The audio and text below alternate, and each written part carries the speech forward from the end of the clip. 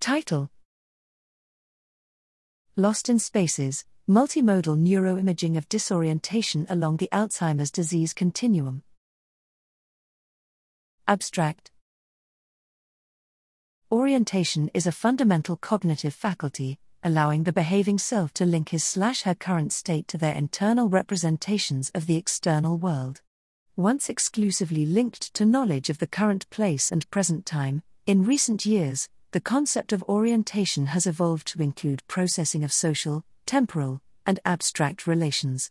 Concordantly with the growing focus on orientation, spatial disorientation has been increasingly recognized as a hallmark symptom of Alzheimer's disease (AD). However, few studies have sought to explore disorientation along the AD continuum beyond the spatial domain. 51 participants along the AD continuum performed an orientation task in the spatial, temporal, and social domains.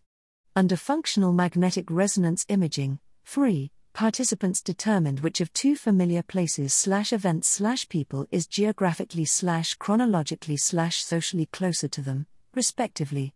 A series of analyses revealed disorientation along the AD continuum to follow a three-way association between 1. Orientation domain, 2. Brain region, and 3. Disease stage. Specifically, participants with MCI exhibited impaired spatio-temporal orientation and reduced task-evoked activity in temporoparietal regions, while participants with AD dementia exhibited impaired social orientation and reduced task-evoked activity in frontoparietal regions. Furthermore, these patterns of hypoactivation coincided with default mode network (DMN) subnetworks, with spatio-temporal orientation activation overlapping DMNC and social orientation with DMNA. Finally, these patterns of disorientation-associated hypoactivations coincided with patterns of fluorodeoxyglucose, FDG, hypometabolism and cortical atrophy characteristic to AD dementia.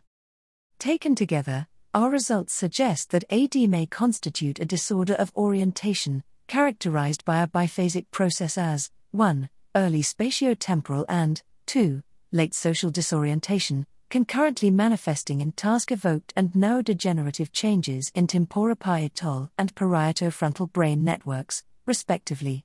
We propose that a profile of disorientation across multiple domains offers a unique window into the progression of AD.